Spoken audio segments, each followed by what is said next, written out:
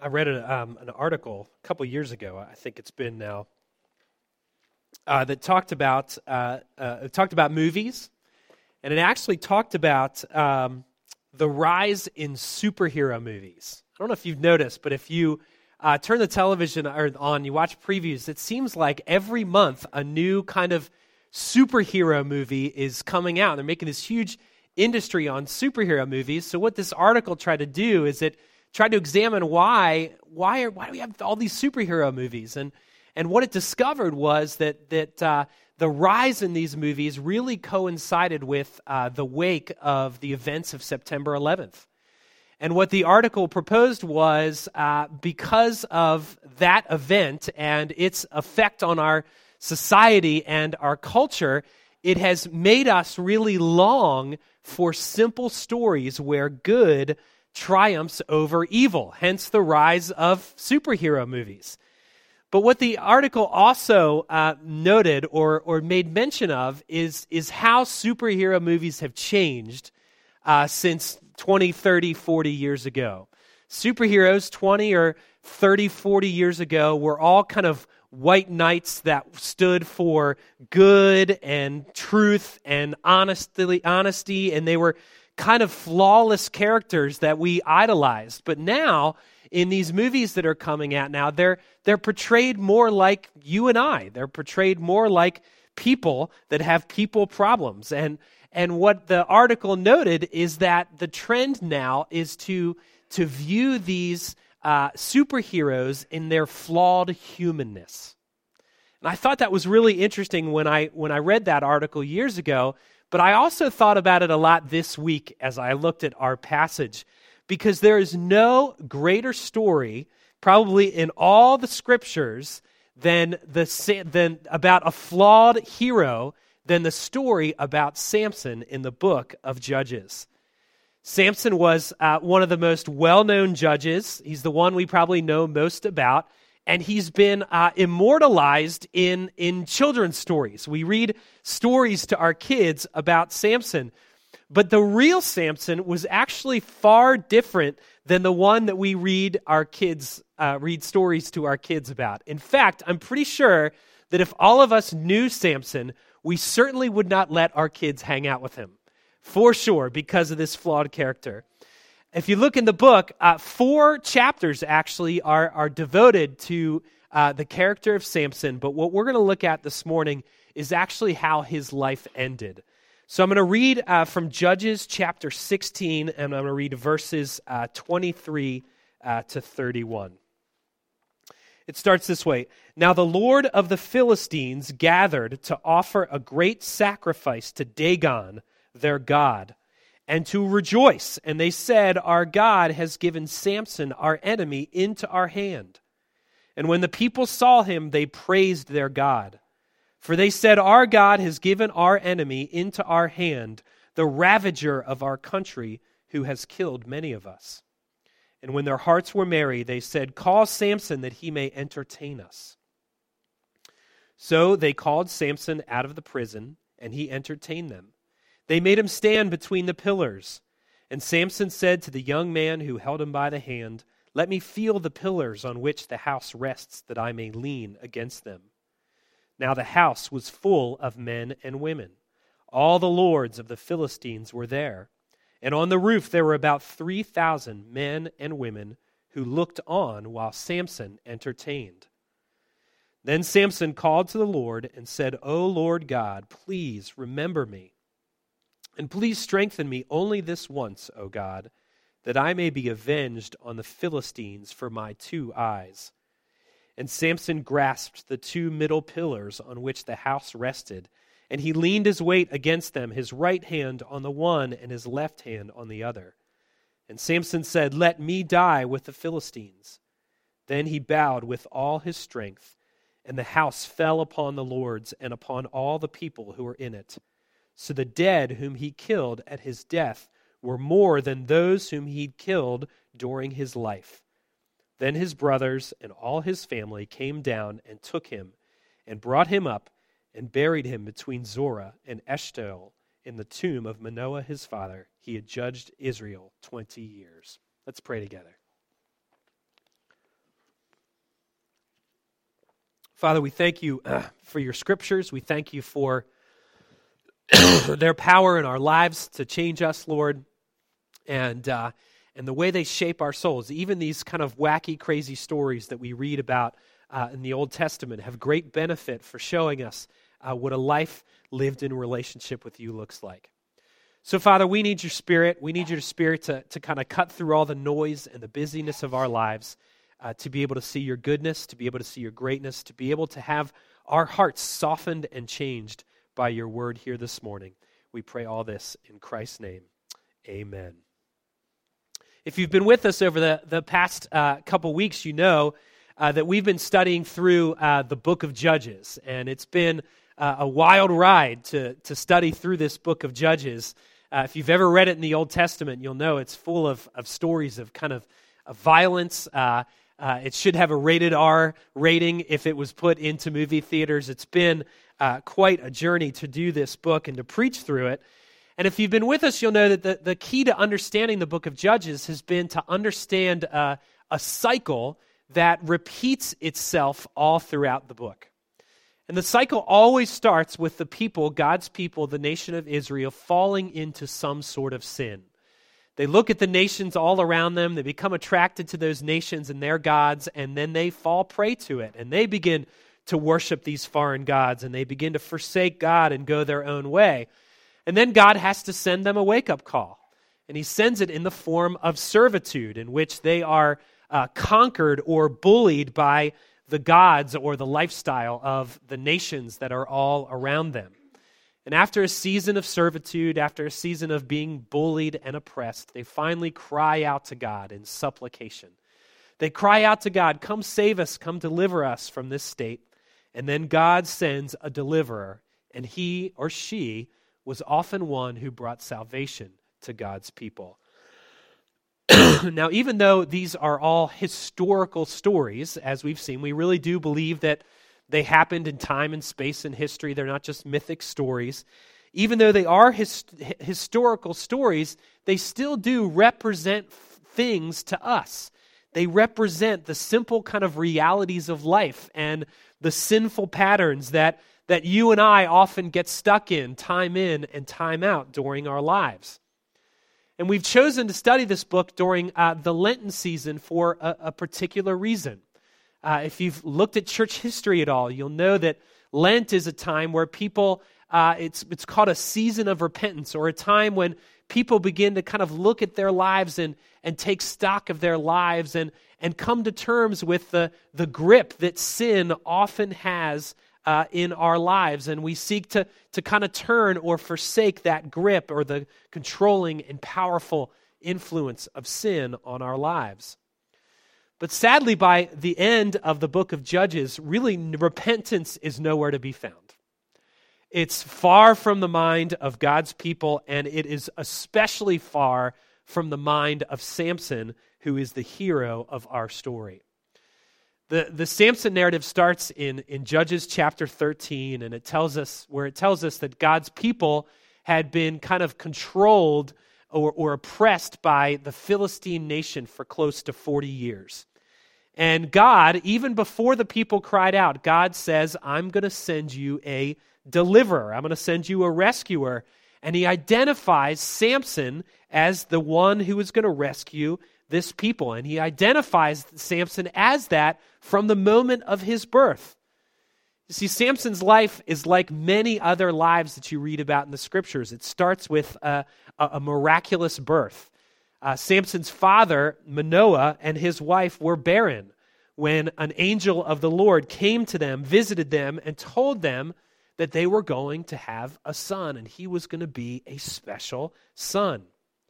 And the angel told them that when this son was born, he was supposed to be a Nazirite, or he was supposed to take the Nazirite vow. And if you read the Old Testament, you'll know that there was a very special vow that could be taken by God's people called the Nazirite vow. And if they took this vow, it meant that their lives would be set aside as different. They would be set apart, and they would have a different set of kind of behaviors and practices that they would engage in because they had taken this vow.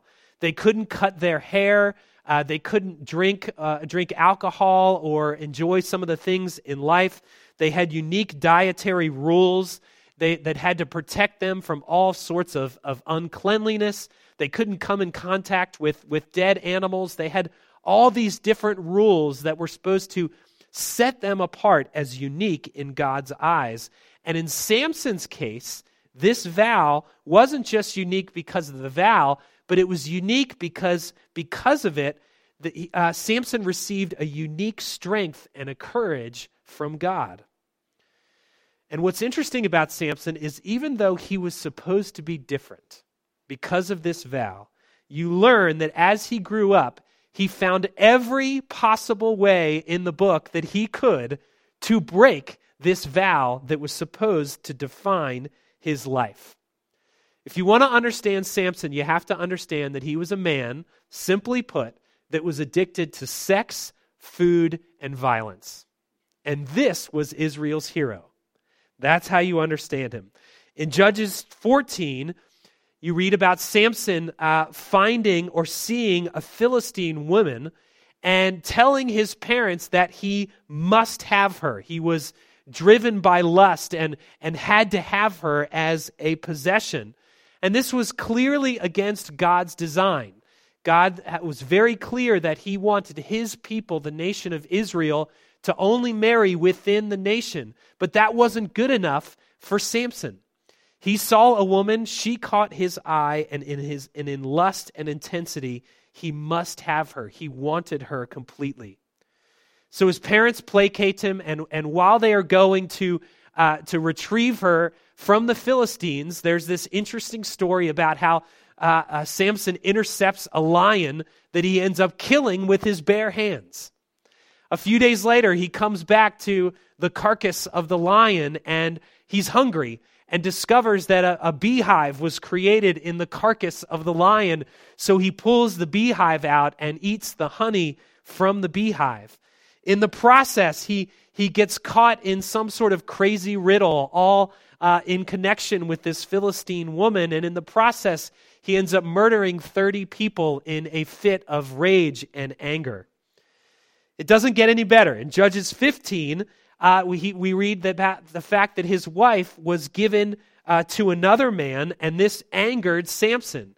So in his hot anger and rage, he catches 30 foxes by their tails. He takes torches and ties the torches onto their tails and sends them into the town in order to destroy the entire economy of the town. The town decides to retaliate, so they get Samson's wife and her father-in-law, and the townspeople burn them. And then Samson, not to be outdone in terms of retaliation, then re-enters the town and kills everyone, probably about 1,000 Philistines with his bare hands in the process. It gets better. Judges chapter 16 comes along, and we find that Samson continues with his womanizing. He finds a prostitute. He goes into a prostitute. His life is almost taken while he is wasting his time with this prostitute. And after that, he goes on to another woman, and he marries a woman named Delilah. If you've ever seen the old Cecil B. DeMille film about Samson and Delilah, you've heard this part of the story. Delilah is another foreign woman who ends up seducing Samson, cutting his hair and taking away all of his strength, and Samson is defeated. At that point, the Philistines, who he's battled all throughout his exploits, come in, they capture him, they gouge out his eyes, and they take him to prison, and they chain him between two poles so that he can begin to entertain them in this temple of this foreign god. So as you read all these chapters, a picture becomes very clear about the nature of who Samson is. He is the ultimate flawed hero. He's one who was supposed to be set apart to God, but instead he was defined purely by his narcissistic passions that he could never seem to completely satisfy. And what's so interesting is the fact that Samson is the judge in this story makes it pretty evident just how far God's people had really strayed from their relationship with God. And in some ways, what the scripture writers are doing, or what even God's doing in their midst, is he's showing them Samson's life and showing them that this is a parallel story to the ways that they are living their life. His life is a mirror to God's people about how they were behaving. I've often read one time that if God's put someone in your life that consistently annoys you time and time again, he's probably putting a mirror in front of you as to how you are living your life. Because the people we are most intolerant of and their flaws are probably the same flaws that exist in our own lives. And that's exactly what God is doing to his people. They were supposed to be defined by their unique relationship with God, but instead they were chasing after lesser things, just like their leader Samson was. And it reminds us that the ultimate hero in the book cannot be one of the judges. The ultimate hero in the book of Judges isn't Samson, it isn't Jephthah, it isn't Deborah or Othniel or Ehud, all these judges that we've looked at. The ultimate hero of this book at the end of the day is God and God's faithfulness. In fact, the entire book is one big case study in the faithfulness of God in the midst of his people's radical unfaithfulness. Each chapter, you begin to wonder if the people have finally done it. They've finally gone too far, and now God is just going to wash his hands of his people. But consistently throughout chapter to chapter, God remains faithful to his people. In fact, this idea of the faithfulness of God isn't just something that's communicated in the book of Judges. It's actually all over the scriptures. The scriptures are full with instances of the faithfulness of God despite the unfaithfulness of his people. And one of the common metaphors that the scriptures use to define the faithfulness of God is the metaphor of a marriage. You and I, when we get married, we stand at an altar, and what are the things that we say? We say vows at the altar, and we say for better or for worse, for richer or for poorer, and we pledge our faithfulness despite what the tests in life might bring us. And life sure does bring tests time in and time out. I remember seeing this probably most vividly when I was a kid growing up in my house. When I was very young, probably about 10 years old, my grandfather came down with an Alzheimer's-like disease. One of the saddest things about my life is I never actually got to know my one grandfather when he was actually right in his mind. And he was actually a remarkable man who had done a remarkable amount of things. But just when I was starting to become very impressionable and I was starting to remember things, he was actually starting to lose his memory. And he actually battled with Alzheimer's for over 11 years before it finally took his life. So what I do remember in that is I remember how faithful my grandmother was to my grandfather. Every day she would catch a bus from Roland Avenue, right around the corner from here. She would catch a bus. She never got a license. She never learned how to drive. So she would either catch a bus or do the walk all the way down to Keswick Avenue and visit him pretty much, I think, almost every single day. And every single day she'd walk in and he wouldn't remember her. Sometimes he would become agitated with her and frustrated with her. But yet, despite all of that, she remained faithful, not just because she had stood at an altar and made a vow, but she remained faithful because she loved him. Friends, the moral of the scriptures is this: if you are Christ's, then he has made a powerful vow to love you, and he remains faithful to that vow. You see, the book of Judges shows this to us in very vivid, radical, and dramatic ways, because the book of Judges shows us just beautifully shows us the faithfulness of God in the midst of the most rebellious of circumstances. It shows us that we serve a God who is faithful to us. But it also tells us something really remarkable about God and something unique about the way he tends to do things. Because it also shows us that God often chooses weakness to be the occasion for the greatest of victories. God often chooses weakness to be the occasion for the greatest of victories. You see, when our passage opens, Samson has really hit rock bottom, right? His life has finally caught up to him. He's been arrested by the Philistines. His eyes have been gouged out. He's fastened between two poles in a pagan temple, and he's told that he has to entertain the Philistines in this process while they look on him and mock him. This is the lowest, most darkest, saddest chapter in his entire life. And what's interesting is in that moment, we finally hear Samson pray. Now, I'd probably have to go back and read the narrative again, but I'm pretty sure this is the only time in the Samson story that we ever hear about Samson praying.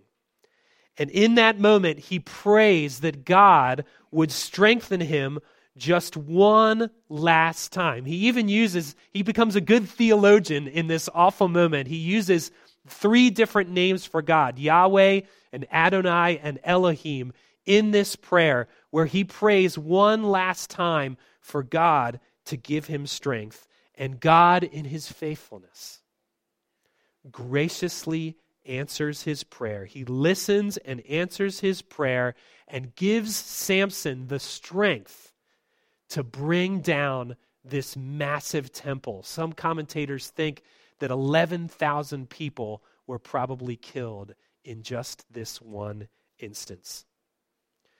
I think the key to the whole Samson story comes in verse 30, in one sentence in verse 30, where it says this: "So the dead whom he killed at his death were more than those whom he had killed during his life." You know what the writers are trying to get at?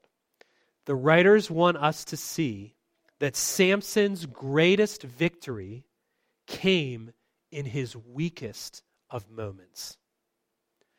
And friends, when I read that, I think of a picture of the very gospel itself.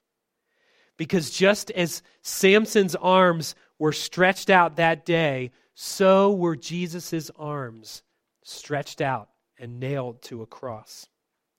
Just as Samson was mocked mercilessly by the Philistines, so Jesus was mocked and spit upon, not just in the cross, but as he carried that cross all the way up to the hill at Calvary. You see, Samson's greatest victory came in his weakest moment. And what we learn from the gospel is this, is that Jesus' ultimate victory over sin and death came in his weakest moment. Because in his weakest moment, he took the punishment that you and I deserved so that we could experience freedom from the slavery of sin and death. If you've been with us, you know that Judges is an incredibly dark book. We've seen gross sin all throughout the book, and we've seen the book just get progressively worse and worse as we read on. And if you continue to read through the book of Judges, God bless you through the Lenten season, because it just gets worse. If you keep reading in the book of Judges, you see this instance where all the tribes break out in a civil war over an instance over a gang rape. And in the end of the day, they war against one of the tribes and completely eradicate one of the tribes. It only just gets worse.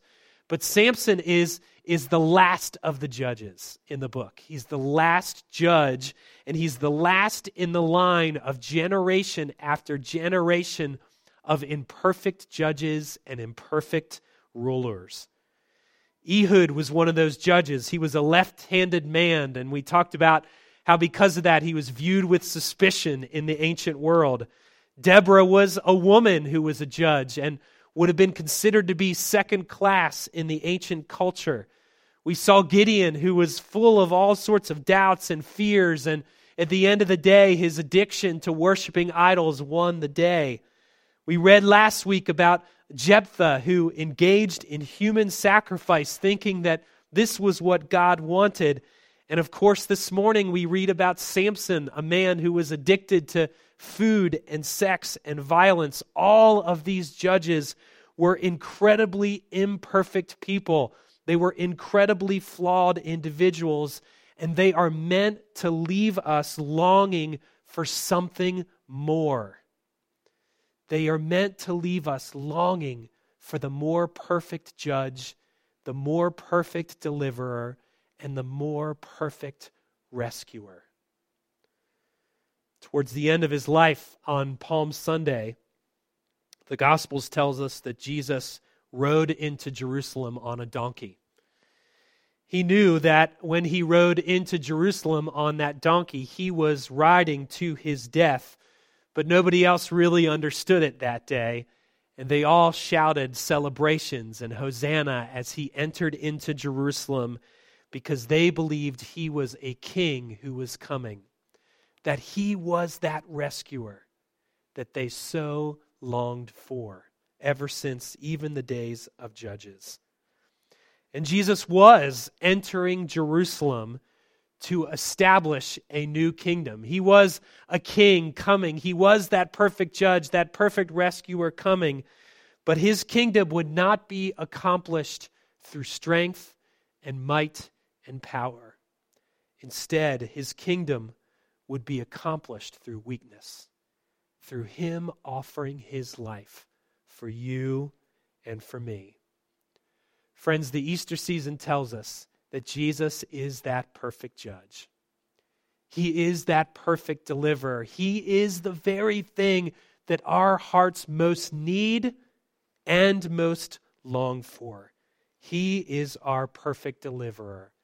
And because of that, this Easter season, the gospel is good news. Let's pray.